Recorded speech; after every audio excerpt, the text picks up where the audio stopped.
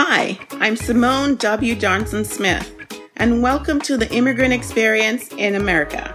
Are you a professional new to the United States and struggling to monetize the expertise you brought across the seas?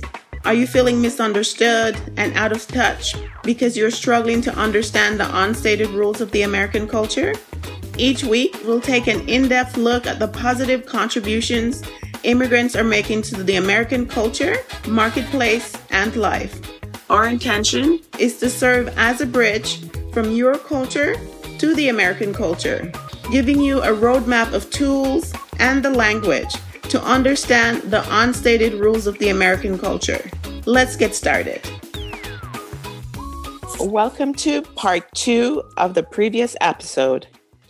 One of the challenges in corporate America, as if there weren't enough of them right now, is the fact that there are multiple generations. You've got people from 20 coming out of college to in their 70s in some companies, working in the same company, working on teams with completely different perspectives about what it means to work, to be committed and effective.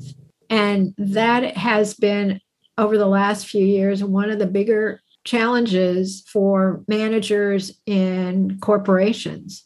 One of the things we wanted to talk a little bit about was thriving or adapting or managing in an American workplace. And I think that is an extraordinarily difficult question to answer today, because I see this as a time of great transition for American companies. And think with me for a minute about what's happened just in the last 3 years in what I guess we would call the COVID period of life. And that is, first of all, suddenly people went from going to an office every day to not going to an office at all. And one thing I would say about the people in the US is we are remarkably resilient. If you think about it, everybody went from going to the office every day to being home and figured it out.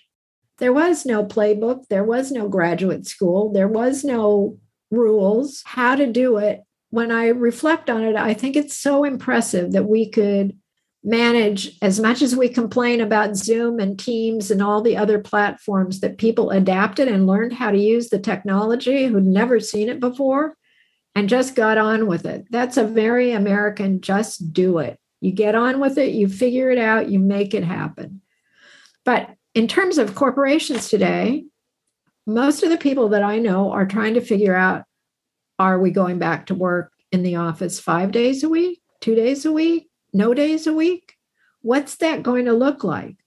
I have a friend who is a partner in an accounting firm, and I've done some work with them. And we were talking about how to manage today when they have 3 days a week with everyone in the office, 2 days a week that you don't have to be in the office, except if you're a new employee, then you have to be in the office every day for at least the first 3 months, because they want people to learn their way of doing things, understand the client base they have. It's a training thing, but they also are willing to review it every month and see how it's working and how the environment is. So there's an uncertainty in corporations of how we're going to operate. We've got multiple generations. We don't know how people are going to take to being back in the office. There is certainly an emphasis today for managers on not just keeping an eye on the goals of the company, but also to really pay attention to employees in a way they haven't been asked to before. How are they doing? Are they thriving? Are they having some problems that we should help with? Is there something we need to do to help them be successful? There's an emphasis on being empathetic that we haven't seen before in the corporate world. Every company is going to have a slightly different culture based on their leadership, based on the work they do. A company that is a big accounting firm is going to have a different culture than a company that is a graphic design company. And it is not easy to understand from the outside how one would thrive in a company. And if you're looking at companies to choose to go to work for, and in today's world, people have choices, then one way to start to understand their culture is to look at their website, see what they print, what awards they've had, what stories they tell, what materials they put out. Look at them at LinkedIn, Facebook, Instagram, all the social media, and talk to people. And I always encourage people who are looking for jobs to think about information interviews with somebody who's working at a company that you think you'd like to work for. See if they give you 15 minutes of their time to tell you a little bit about what it's like to work there. Using some of the social media, we can almost always find somebody that we're at least loosely connected to who might be willing to help us for a few minutes to give us a little insight. So those are some of the things I'm thinking about when it comes to corporate culture today. Right. Okay. As I listen, I can't help. Yeah, we might jump around a little bit here, but as I listen to you talk about, waiting your turn, and I'm talking now, and I find that I myself, I feel like I've been here now 23 years, which is longer than I had in the country where I was born, which is Jamaica, right? And so I find that I have both this high and low context, different elements of it in myself, right? So certain times there are certain things that are so important to me, like, being heard. And if someone cuts in front of me in the line, oh my goodness, that's not a good thing, for example, and Yeah, writing of things course. down and having a schedule and planning things out, planning my month, my year. And at the same time, I also find that, at times, if I'm listening to a conversation and I immediately have a great idea that pops up in my head, like I want to say it. And at times I do forget, like if I'll say, okay, Simone, they're speaking, so wait until your turn, then you may interject and say something. And sometimes I forget by the time the conversation ends. And so it's interesting because I'm seeing myself as I hear you talk in the broader context of the American culture. And it can be difficult if you're coming from a more communal culture and you're not able to really put your finger on what this American culture is. So you're being so helpful to us today to just be able to put our fingers on these are some of the traits that are so important to like the general public when you're interacting with Americans, and perhaps sometimes not to take some things personal because that's just how people operate generally. A couple of things that I want to talk about building connections. And I think before I launch into what I want to talk about for a minute, I want to come back to what you just said. I would think that what you're describing is the reality for a lot of people who come here. And I think I reflect what you're talking about from my experience of living in France is you're always trying to figure out what you're supposed to be doing, but you have this way that's inbuilt that's automatic for you. Yes. And then you have to balance that with, oh, wait, that's not how they do it here. And it's challenging. And to do it for 23 years, it can't be easy. I want to talk about a couple of things that I think I've heard over and over from clients connecting with Americans. So here are a couple of phrases that I know make people crazy. Crazy in a, oh my God, you Americans are so crazy kind of way. Not a bad thing, just annoying. Is we have a tendency when we meet someone, and I think this is especially true when we're maybe at an in-person networking event, and we see someone we know, we're inclined to say, hi, how are you? Only we don't wait for people to answer us. For us, hi, how are you is like a long version of hello. But I have been told over and over that there are sort of two reactions to this. One is, why are you asking me a personal question about how I am? I don't maybe know you very well. And the other is, if you're going to ask me a question, at least have the decency to wait for me to answer it. because it's very insulting when you ask me how I am and I start to tell you, and you've moved on. You've changed the subject. You ask me another question. And Americans are completely oblivious to those two kinds of reactions because we just think it's like saying hello. If someone says to you, hi, how are you? And doesn't wait for your answer, it's because they think they just said hello. So please don't be mad. Give them a second chance. And then one of the other things that happens, and I'm in the middle of one of these moments right now, is we have a tendency, especially in a business situation, and I think even when we're on Zoom, this is the kind of thing that gets posted in a direct message in the chat. It's, boy, I think what you had to say is so interesting. Let's get together. We should do lunch. I'll send you some dates or I'll give you a call. Client once told me, a woman from the UK who came to San Francisco, that happened to her, although it was in person, it's long enough ago, but it happened to her when she first went to a meeting. And she was so excited because somebody reached out and said, oh, let's have lunch and we'll get together. She was so excited to be welcomed into this new environment until she realized it was 9:00 at night and no one had called her. And the person who said that to her hadn't called. And she said, I was so disappointed and so annoyed that for years after that, I never believed anything Americans said to me. And yet, as an American, I thought, oh my God, what a tragedy. Because when an American says to you, let's do lunch, I'll give you a call. If you're another American, you think, oh, that's kind of nice, like a little hug, a pat on the back. Somebody thinks they'd like to get together with me. And also interpret it as, I'll call you if I don't get caught up in something, or if you want to get together, I'll call you. Because the underlying message often is, I know you're super busy. I don't want to be too pushy about this. I'm going to leave it a little loose so that if you have time, maybe you'll reach out to me.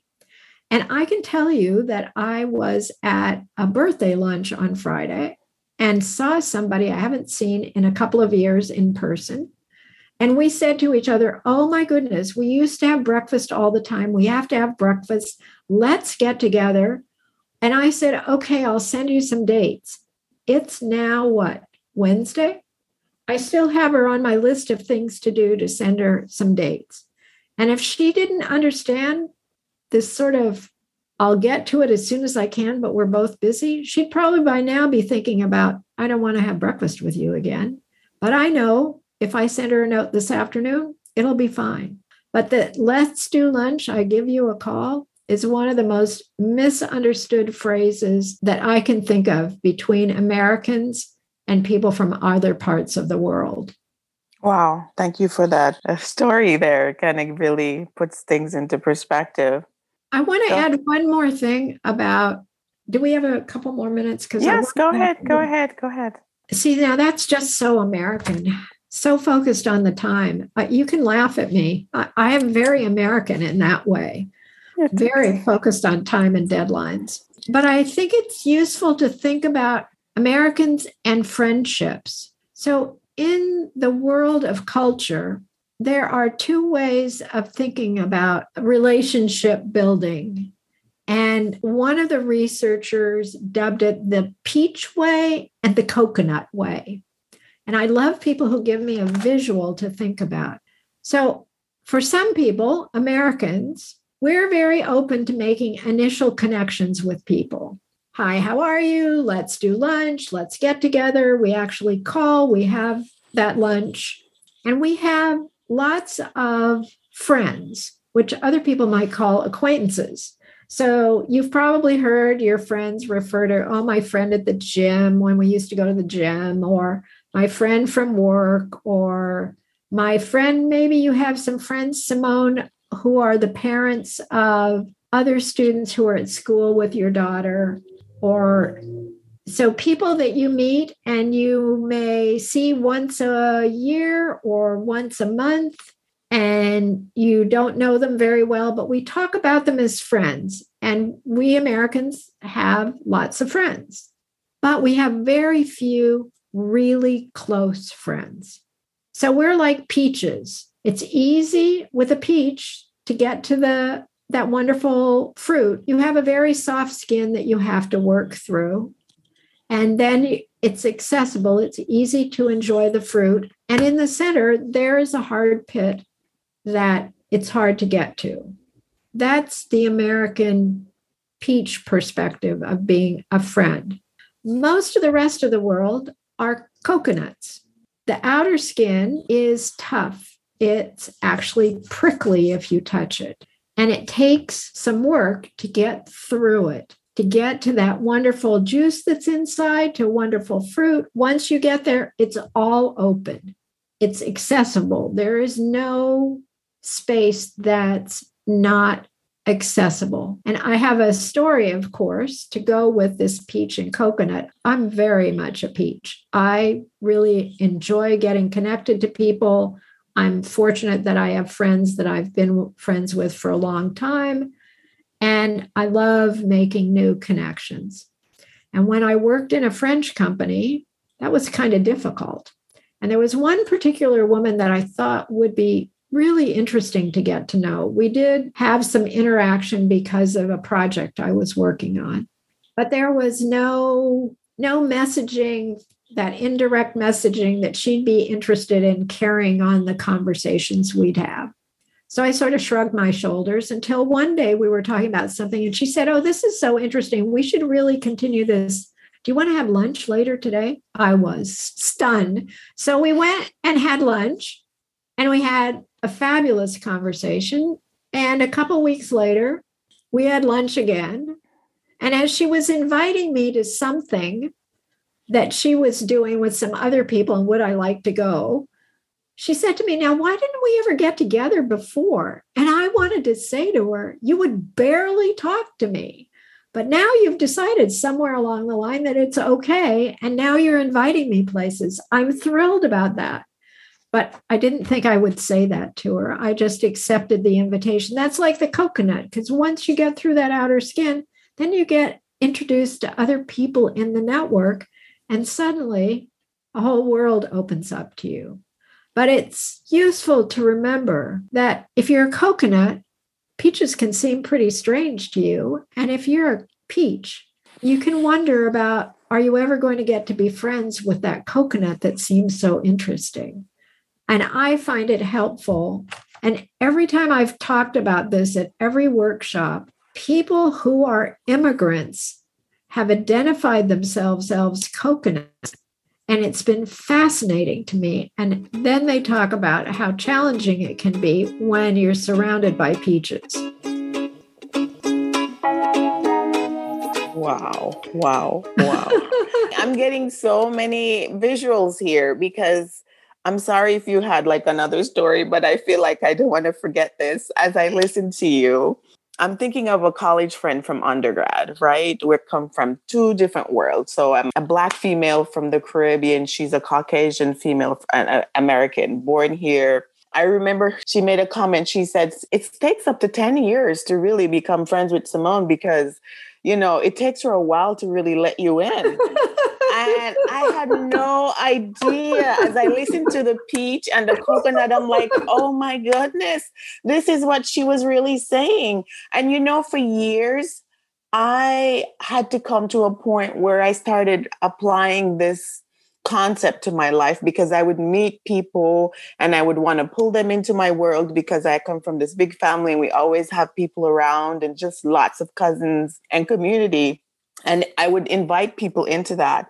But I had to start adopting this context of, you know, work colleagues. They're a colleague, they're not a friend, an acquaintance, a colleague, a friend, until they move into that space where they're finally your friend. I think I was confusing this and making people that I would meet and thinking that they were really my friends, but they weren't. They probably just saw me as an acquaintance that they just met, or they saw me as a colleague. And over the years, I've been hurt many a times because people have put me into certain groups that I just didn't understand what group I was, because it's funny that my friends were saying that she felt like it took a while for me to really let her into my world. Like I would just check her out. I would check her out. Is she safe?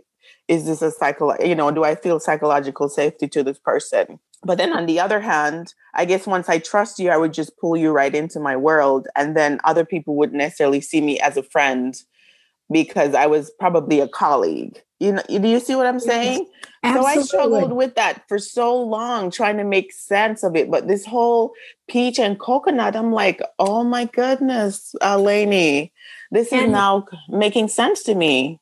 And I think in the peachiness, we're easy to present as though we're what you would define as a friend, when really what we are is an acquaintance. American friendships are fluid, I think. So I might work on a project with somebody, like planning a trip for something. I might work on a project with somebody. I'm thinking about when I was in the real estate business, and it would take us a year to build a building. And there would be people that I talked to every day, saw once a week for a year. They felt like friends. But when the project was over, we never saw each other again. Sometimes that connection is based on some activity. Or when your child is on a soccer team, I can remember. And you see the parents every week at some soccer tournament, then it's a friendship, but it doesn't have depth, and it doesn't have that friendship that you have when you are part of a coconut relationship. And I can see why it would be very confusing to have this American warm acquaintanceship not evolve when you reach out to really be that close relationship. Wow. Yeah, I can imagine a lot of people might be struggling and probably even take offense to people just, casually interacting with them when they probably see the relationship as a bit more in the friends, closer, warmer space, but the other person doesn't quite see it there. It's just the way of thinking or the way people see things or deal with things. They're probably not even trying to be deliberate about it, right? I agree with you. They're not being intentional about it, because how we relate to people is so culture-based. It's part of our understanding of how we're supposed to relate to each other. And that's part of what we learn from our families and from watching the people we're around as we're growing up. And it's not something that anybody ever says to you, okay, you're 5 now, so I'm going to explain to you how the rules of being friends. You just observe and experiment, but there are some underlying expectations that are cultural based about building relationships. A French guy said to me, I have friends from when I was in high school, and I really don't need any more friends. When I go to a networking event, he said, I go with a business idea. I'm not looking to make a friend. I have friends. I now need a networking event is about business. And it was a very eye-opening comment. I have enough friends. I thought, oh, that's really wild. How is there enough friends? You might miss some interesting people. Anyway, I digress here. Wow. No. You're sharing great information here. So I know we are both conscious of the time. We've been talking now for about an hour. I know there were some other points you wanted to make, which I would like to give you the opportunity. So under the business topic, you wanted to talk about who's the boss. If it's new, it's great. See you in court, or maybe. Anything you'd like to quickly summarize for those 3 topics? Yes, 2 things.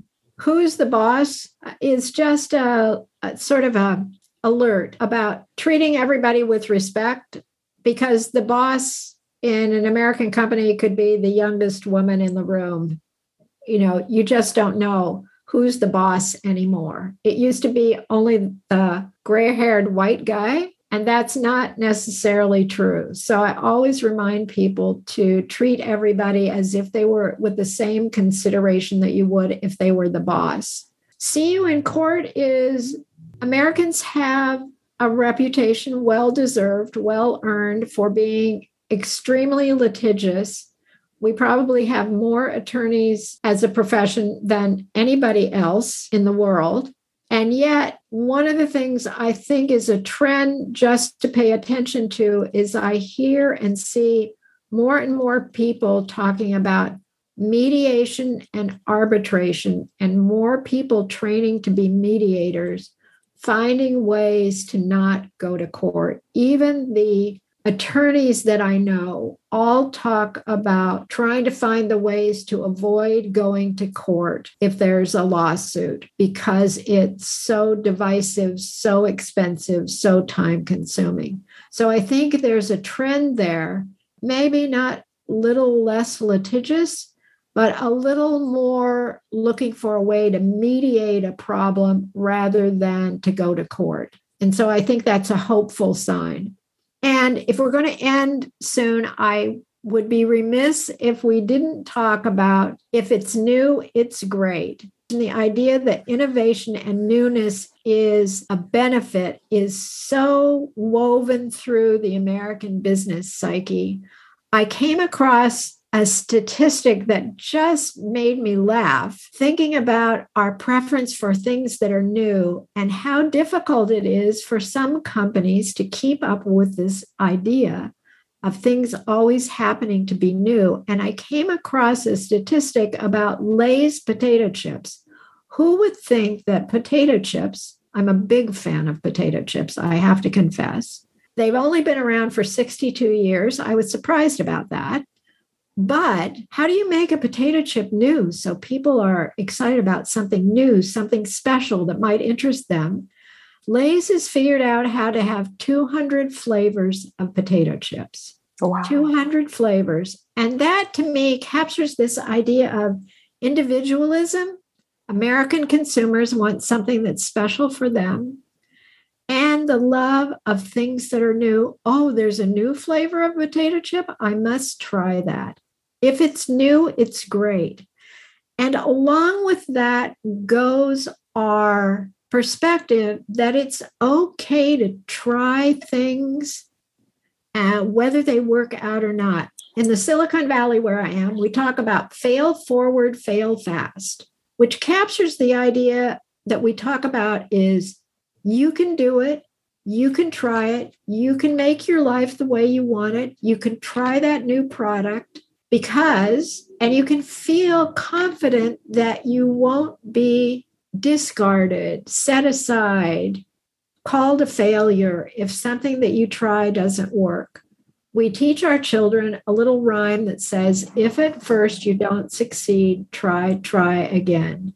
So we love what's new, and we celebrate people who fail forward, fail fast, keep learning, and keep trying. And as I think about people who do that, I want to point out what one of my friends, who's an immigration attorney, points out regularly to all of us, that some of the most innovative and most valuable companies in the American landscape are headed by immigrants. Tesla, Google, Microsoft, Oracle. Immigrants have brought creativity, energy, great food to this country and will continue to do so. Yes, wonderful.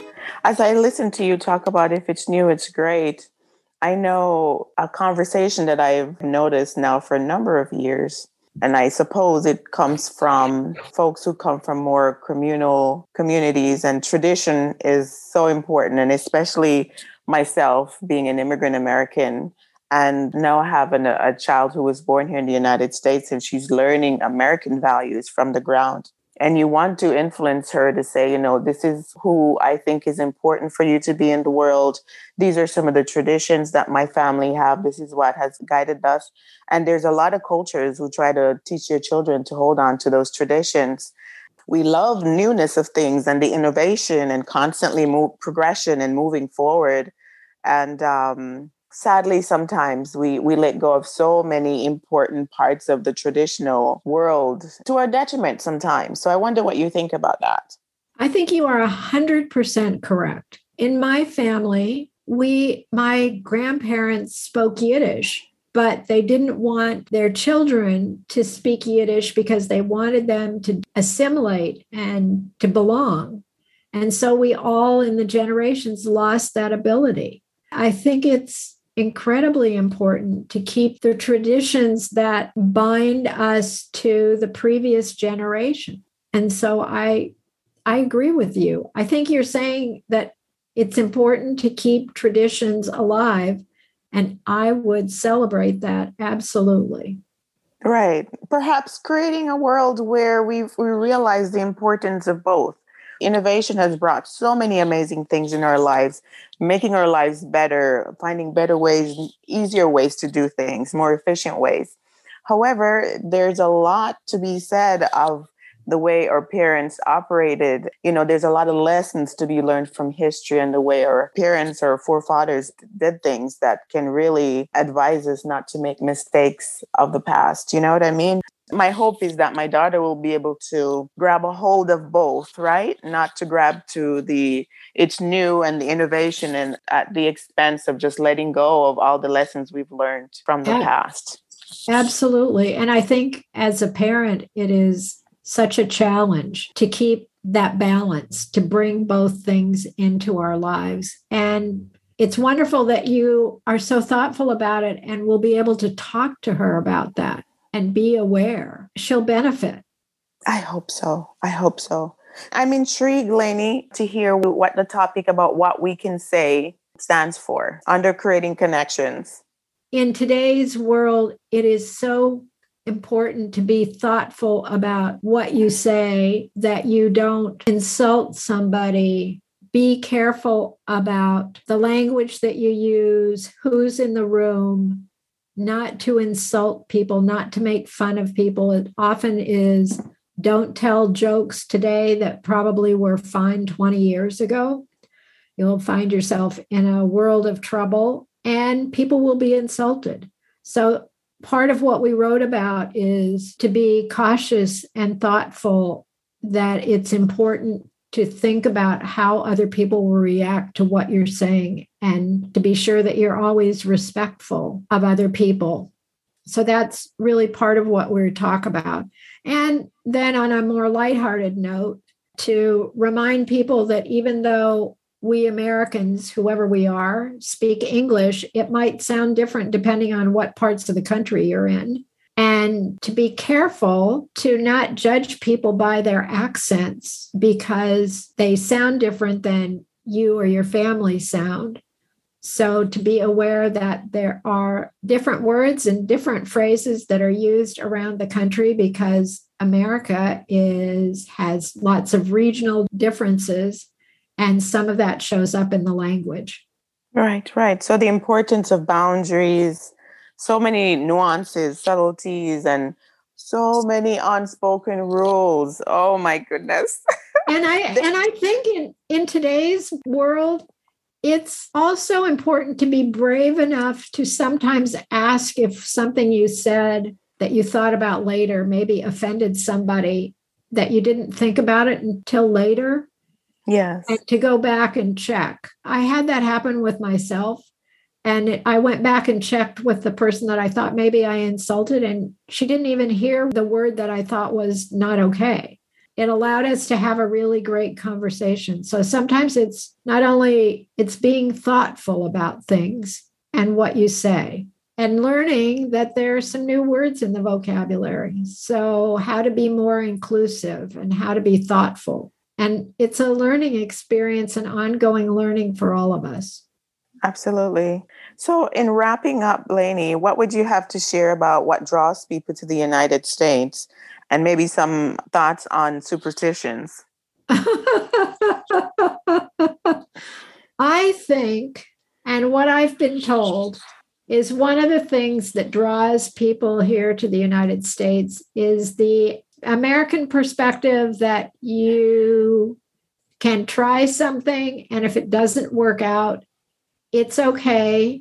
You can try something else and see what happens. That permission to experiment, to be an individual, and that whether we are successful at it or not, there is an underlying expectation that everyone will be treated fairly. But I think the idea that you can try, and if it succeeds, we'll celebrate it. And if it doesn't succeed right away, we'll encourage you to try again.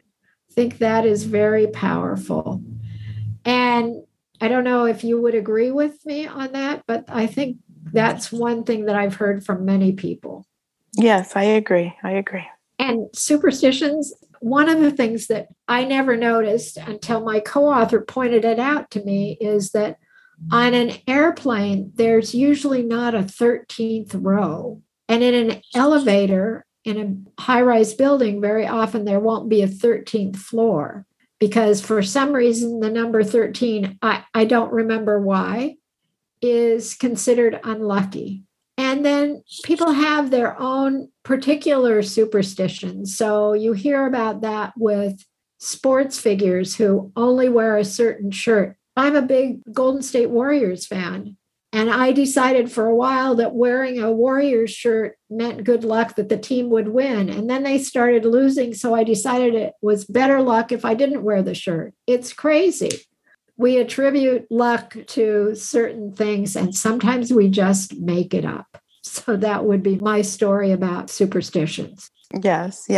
I would agree too. I've heard so many people say I'm wearing, my favorite top if I'm going to the game, or I'm doing this because it will bring me good luck. It's so quite widespread throughout the American culture. But this has been such a joy, Lainey, listening to you. Thank you. I've seen myself in so many of your stories and have learned so much. And as well, I can imagine our listeners will appreciate all of the nuggets you've shared here today. So thank you for sharing us a bit of your day with us. We appreciate your time. My thanks to you. And I am glad to know that some of that resonated for you. And hopefully there will be some use to the people who listen.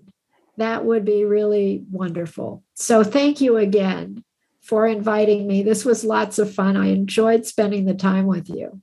Thank you very much. So listeners, check out Lainey's latest book, Working with Americans, How to Build Profitable Business Relationships.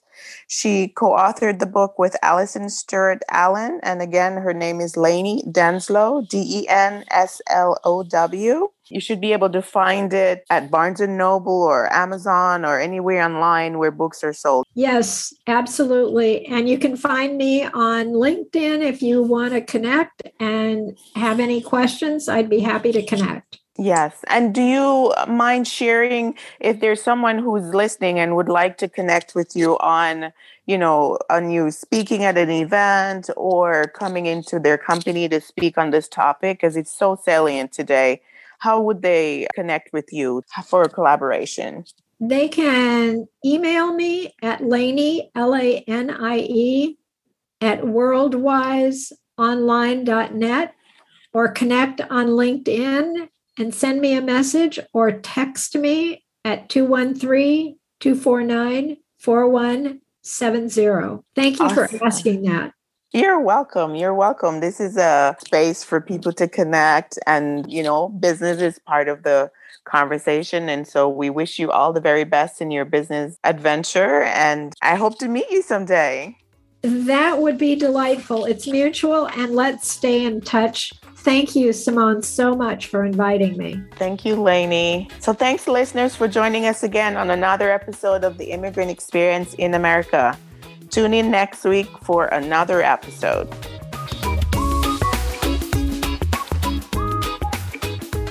Tune in next week for another episode of The Immigrant Experience in America. As this is a new podcast, we welcome any and all support.